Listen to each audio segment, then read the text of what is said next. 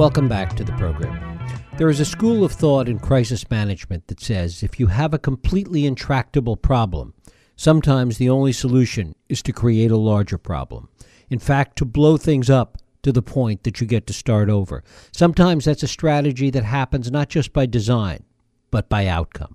When Newark Mayor Cory Booker, New Jersey Governor Chris Christie, and Facebook's Mark Zuckerberg put together a plan that they thought would completely reform and transform Newark schools back in 2010, they thought they were doing the right thing.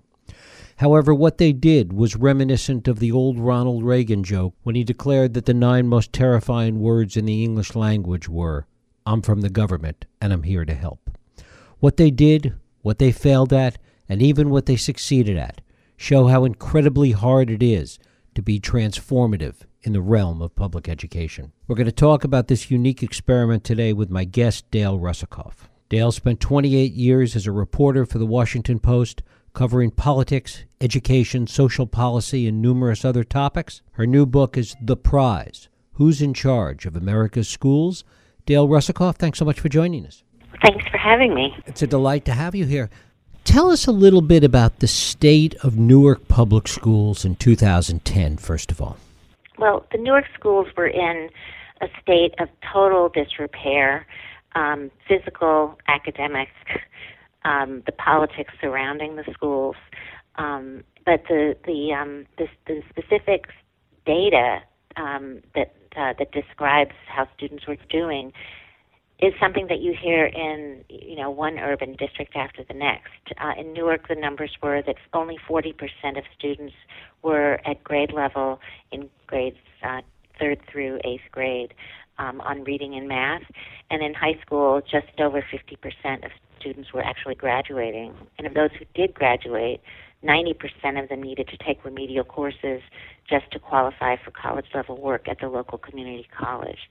So the system was really not serving kids, and there was the beginning of a pretty robust charter movement in Newark. 20% of students had left the school district to go into charter schools, which was a signal that that parents were beginning to become disaffected with the schools as well. And the state had stepped in to take over a significant portion of the school district. Oh, yes, the state completely took over the school district in 1995, so that for 15 years the state had been in charge because the school district was so eaten alive with corruption and neglect of kids throughout the 80s and 90s that the state came in and took over. The state did clean up some of the corruption, but really had not done anything to improve the educational outcomes of the kids in all that time. And when this plan came together in 2010, when Cory Booker and Chris Christie and Mark Zuckerberg came together to really devise this, for Zuckerberg to put in $100 million, talk a little bit about how that emerged. Well, it was kind of an interesting political alliance of Chris Christie and Cory Booker that had happened about 6 or 7 months before the Zuckerberg announcement. Christie had just been elected governor in 2009, upsetting a Democrat, Jon Corzine. And Corzine was a very traditional Democrat in terms of his views of public education. He was aligned with the teachers union, which was and continues to be the biggest political contributor in New Jersey in the state legislature, for example. And so, he was not a supporter of charter schools, nor was he a supporter of all of the accountability measures that had become kind of the calling card of the education reform movement, where they were trying to grade teachers by the students' test scores and have, requirements that teachers, unless they were moving their students on the state test, would not get raises or maybe wouldn't even keep their tenure. All of those were the ideas of the education reform movement that Cory Booker and Chris Christie completely agreed on. And Booker approached Christie in 2009 after his election. As he said, he thought it was a once-in-a-generation chance to get this right, meaning, how you run schools and how you run particularly schools in the poorest urban communities. And so he approached Christie and said, let's transform the Newark schools together, because you, as governor, have complete power over them, and I have the bully pulpit in Newark, and let's go get a philanthropist to help us bring all the reforms that the education reform movement stands for. And let's, as in the words that Cory Booker used when he solicited Mark Zuckerberg, let's flip a district. How did they get Zuckerberg involved? Well, that was totally a result of Cory Booker's remarkable social network of his own. He had a donor who was very close to Zuckerberg and knew that Mark Zuckerberg, at age 26, was about to do his first his first act as a philanthropist, and he knew that Zuckerberg was looking to do it in education. He also knew that Cory Booker was a big fan of charter schools and the education reform movement and thought that it would be a perfect match. So he actually arranged, put the two of them in contact with each other. They met at a big retreat that's held every year in Sun Valley, Idaho, for leaders and billionaires in the communications industry, in the media industry, and it's the entrepreneurs meet with potential investors, and there are also major politicians and celebrities invited, and so it turned out that both Cory Booker and Mark Zuckerberg were going to this retreat for the first time ever, and this is where they met, and Zuckerberg said to him, I want to do something big in education, and Cory Booker said, boy, do I have a city for you. And that's how it all became. And, Zuckerberg was completely swept off his feet, as many wealthy donors have been before when they met Cory Booker. And his words afterwards were that his reaction was, this is somebody who can create change. This is someone I want to invest in. And I don't think that there was a tremendous amount of due diligence that went into it. It was just, this is where I want to put my money. Was there a plan? Did Christie and Booker have a specific plan in place, specific personnel in place, even before they went out and recruited Zuckerberg and his $100 million? Well, they had a set of ideas. I would not call it a plan. And the ideas were to dramatically expand the charter schools in Newark and to bring all kinds of accountability measures to bear within the traditional school district. So that would mean, rating teachers by their student test scores, making it easier to fire teachers, close the failing schools, replace them with charters or with models from other states that have performed well in urban communities.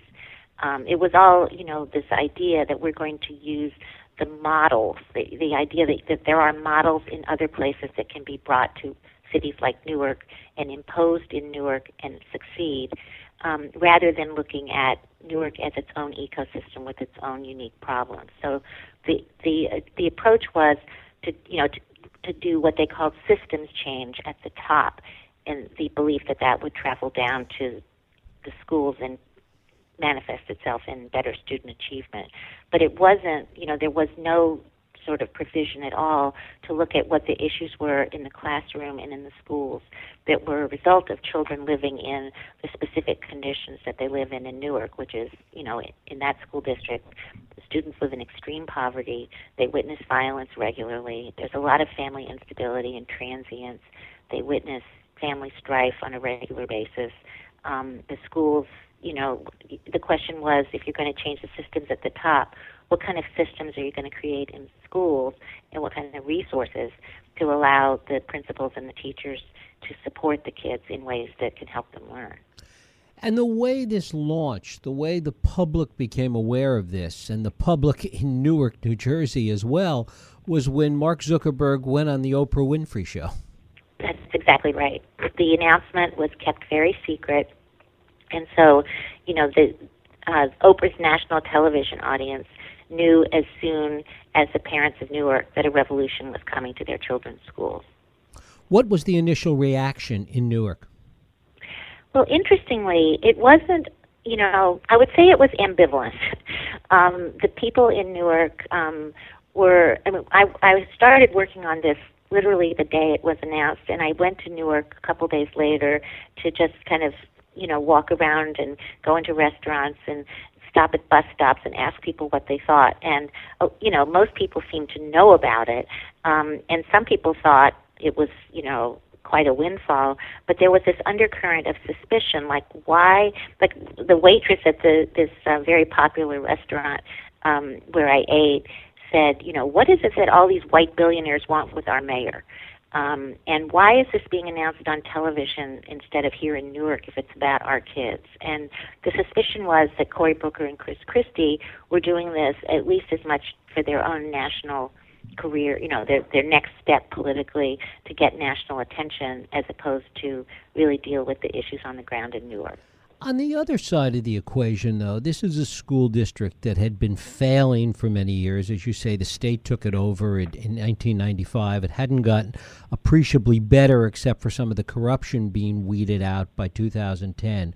Where did any of the stakeholders in the current system have any kind of clout or any kind of position at all to criticize what was going on, given how long they had been in a position of failure? Well, I think that's a really good point. The opposition to these reforms reached such a fever pitch that at one point a leading pastor in Newark went to Christie and said he really feared there could be another riot in Newark. A civil disturbance that could really shut down the city. And yet, all the years that the schools were failing so miserably, there was never an uprising, and so you had to wonder, so where's the constituency for better schools in Newark? But the truth is that there was, I think the fact that the state had always, had controlled the schools for so long had just kind of chilled any real coalescing and discussion of how to make the schools better. Because if you went around Newark, there were a lot of very prominent people who really felt urgently that the schools needed to change and needed to improve. And one of them was a very august, respected professor at Rutgers named Clement Price. And he had said to me that at the very beginning of all this, there was such a consensus in Newark that we needed change in the schools. And the tragedy from his point of view was instead of mobilizing that consensus and building on it, it kind of just froze it out. And the whole question became, how do we get these people out of here, and not how do we use this moment to improve our schools? It certainly gave the impression in that there was a larger consensus for keeping the status quo, which was so ineffective. Yes, and I think it was because, that expression, he's a crook, but he's our crook. Right. I think that not that, people were saying that the status quo was corrupt, but, if you had to pick who you trusted, they trusted the devil they knew.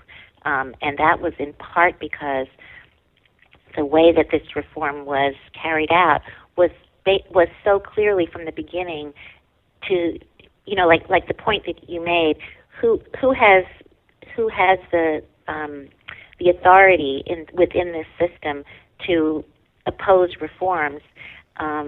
Well, I think that kind of what that is saying is that nobody in this system knows what they're doing, and we need to come in and just move you aside and fix you. And I think that people forgot, in doing that in any failing school there are terrific teachers who are laboring in the vineyards to try to reach kids, and there are people who have been, retired teachers and principals all throughout the city who had tremendous knowledge of what kids needed and how the system needed to change. And instead of finding those people and recognizing that there are always people like that within a failing system, the fact that people like that keep working in a failing system says so much about their determination and their belief in education. And by not talking to those people and not involving them in figuring out what the kids in the schools needed, it was not only like a political mistake that backfired, it was also just a strategic mistake, because those are the people who can tell you what the schools need and what it's going to take, and they were not involved at all. Why did that happen, given that at the top of this were two very successful politicians? Cory Booker in particular, who was there on the ground in Newark, who was successful as a politician, as a retail politician. Why didn't he understand from the very beginning, from Zuckerberg's appearance on Oprah, that the optics of this, if nothing else, were not playing the way it was intended? I think that they just decided that they were going to damn the torpedoes. It was their view, and it was a view that they developed with the best of intentions, was that if you make this a democratic process, it will be overtaken by the forces, the worst forces that defend the status quo, such as political bosses who have tremendous clout in Newark, or the unions, which also have tremendous clout and a following. And I think their belief was that to keep those people from taking over this whole process, that they had to move almost like in the dead of night and with the speed of light, to just impose all these changes before the opposition could coalesce. And I think that, first of all, they weren't able to do that. Even though the state has almost total power over the schools in Newark, there was still a tremendous amount of grassroots energy in Newark, and there is a long history of Newark having been acted upon all throughout history, as opposed to acted alongside or acting with Newark. And, outsiders with a lot of wealth and power have basically imposed their dreams and their will on the city for good or for ill over the last 40 years since its decline from having been a major city. And so there's this sense of almost like one of the city councilmen described it as almost like a paranoia, a xenophobia, that when outsiders come in with big ideas and big money, Newark reacts. And so that's what happened, and there was just almost like an instant equal and opposite reaction to this reform effort from the ground level in Newark. And tell us about Cammie Anderson, who's the woman that they brought in to run this, to do this program. Well, Cammie Anderson was a really fascinating figure. I mean, they picked her a year after their efforts had begun. So already there had been, millions of dollars that went to consulting firms to carry out reforms that the public didn't know anything about, and it became public that these consultants were making $1,000 a day, in a city where the poverty level is, 45% of children are born below the poverty line in Newark, and so there was just such a sense of extremes with these reformers and their expensive consultants coming in and imposing plans on this impoverished city. So into all that, a year later comes Cammie Anderson, and she actually was very outspoken about the costs of kind of blitzkrieg reforms in a city like Newark. She was concerned, what would happen to the school district as, thousands of children left en masse for charters, because the money would go with them, and the school district would be in a situation of constantly closing schools and laying off teachers and consolidating schools and moving thousands of children around. And this was not going to be conducive to improving the district schools, which were supposed to be part of the plan. When Cory Booker said we're going to flip a city, he didn't just say we're going to build charter schools. He said we're going to build an educational model for the whole nation throughout Newark. He said we're going to, in his words, create a hemisphere of hope. And in her view, the district schools were being, left out and, in fact, put at an extreme disadvantage. So she was very outspoken about this. But as time went on, she came to embrace the whole strategy of expanding charters and bringing accountability to the district schools. And she had a plan that she called One Newark, which, made it sound like it was a unified effort from the ground up, but it was not at all. That was just her term. It splintered Newark in a million directions, and partly because I think she thought she was taking on all of the complications of urban education reform and trying to solve all of them at once. And the result was that, 1/3 of the schools were closed or consolidated or transformed or repurposed, and thousands of kids had to change schools, and the whole system of enrolling in school was changed so that instead of everybody going to a neighborhood school, now everybody chose a school, either a charter or a district school, in an online application. And it was just this tremendous upheaval in the way education was experienced in Newark by parents and kids and teachers.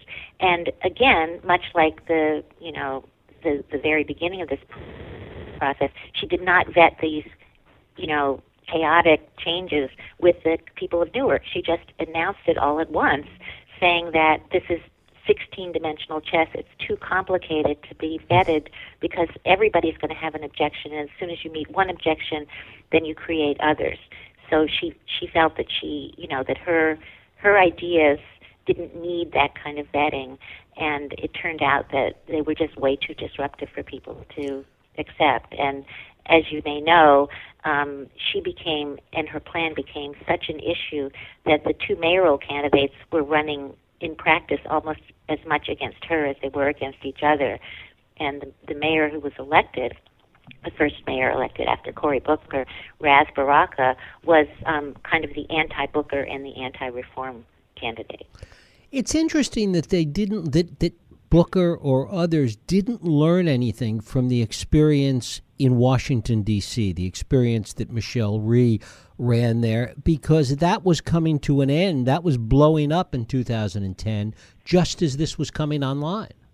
That's exactly right. I mean, she, the mayor who had brought her to Washington and defended her had just been defeated for re-election by an opponent who made a very big issue of her reforms and the kind of top-down nature of them, the lack of democratic and community involvement. Actually, Cory Booker paid a lot of lip service to that when he was on television announcing this. He said, "This is going to be bottom-up reform. This is going to be done by the people of Newark. We're not going to have people from the outside dropping in." But that basically turned out to be just his description of it for television, because what really happened in Newark was exactly that. What part of it worked? Where was any success in all of this effort and all of this money being spent? Well, I'm sure that the reformers would say that, having a dramatic increase in the number of charter schools was success, because in general, Newark charters perform, significantly better than district schools. Now, they do have a less needy population, and while some of them have a comparable percentage of special needs students, those students don't have the severe needs of the special needs students in Newark, like autism, behavior disorders, things that are just common in the district schools are not common in the charter schools. But I do think that, for average students, there probably is, a great advantage to being in some of the best charter schools that have started in Newark. But the other thing that they tout is that they got a new teacher's contract, which does have, a lot more accountability for teachers in it.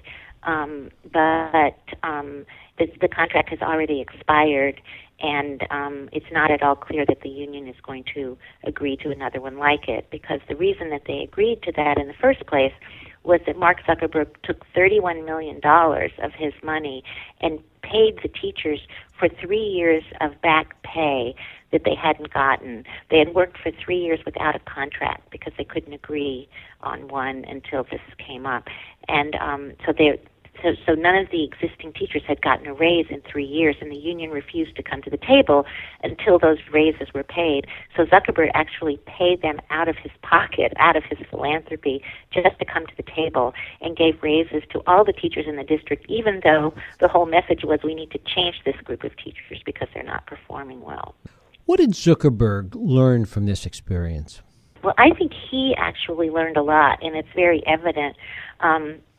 Because, he initially came into this thinking, well, we can just develop a model here in Newark and then take it to city after city and solve the problems of education. And that was his plan to find, early on, he was looking, what's my next city, what's my city after that. They're no longer looking to solve education as if they could apply a model to it the way you would in a startup situation.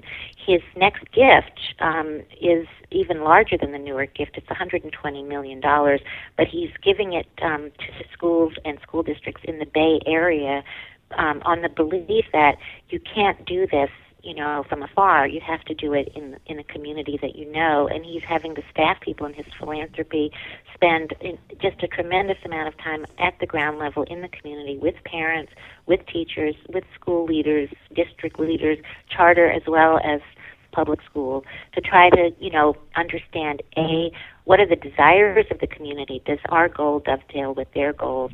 And B, what are the real needs of children that others miss? And you can only, and the view is you can only learn that by really knowing the parents and, knowing children through the eyes of parents and teachers. And that's just so different from the way they proceeded in Newark. And I think it's a very positive conclusion he's come to. It comes back to the point we talked about earlier, because it is antithetical to a kind of business approach where you're suddenly going to the people who have been part of the failing system and asking for their advice. Yes, well, I think that the mistake is you shouldn't go to the union leaders and you shouldn't go to the political bosses who have controlled the system, because they're the ones that are responsible for its failures. You should go to the people inside the system who know the children best. There are people throughout these school districts that are seen as failures who want very much for the schools to change and would be enthusiastic about having a role in changing them.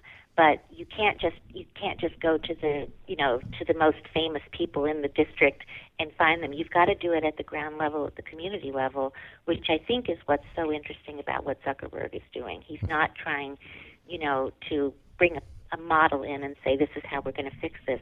I think he has his own ideas, and he and the people who run his philanthropy definitely have ideas, but they're making sure that those ideas make sense when you think about the community level and the school level and the classroom level. And that, I think that that's where the real answer is, that, it's not like, oh, you can only do bottom-up reform or you can only do top-down reform. You have to do both. You have to do it with a real understanding of what the reality is and the lives that the children are living that so affect their capacity to come into a classroom and learn even from the very best teachers. Right. The other part that becomes clear in this story, and it relates to what you were saying about Zuckerberg concentrating in the Bay Area, in an area that he knows, that he lives in, is that part of the reason that it seems so difficult to create a model that will work for everywhere, that it doesn't scale or replicate so easy, is that the culture of the particular area, in this case the culture of the district in Newark, becomes so integral to trying to do any kind of reform. Absolutely, because, any school district or any school district is really an ecosystem, and it's so much a product of the people and the issues that fill that system. And, it seems that the real takeaway for me is you have to get the resources to the school level, and you have to have school leaders who are incredibly skilled, not only,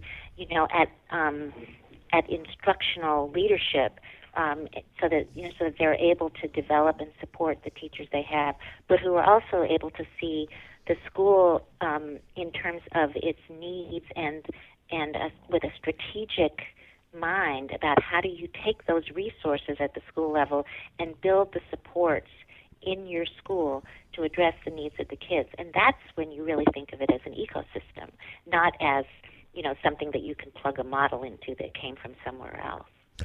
Dale Russakoff, her book is The Prize, Who's in Charge of America's Schools. Dale, I thank you so much for spending time with us today. Oh, thank you. I really enjoyed talking with you. Thank you. We'll take a break. I'll be right back.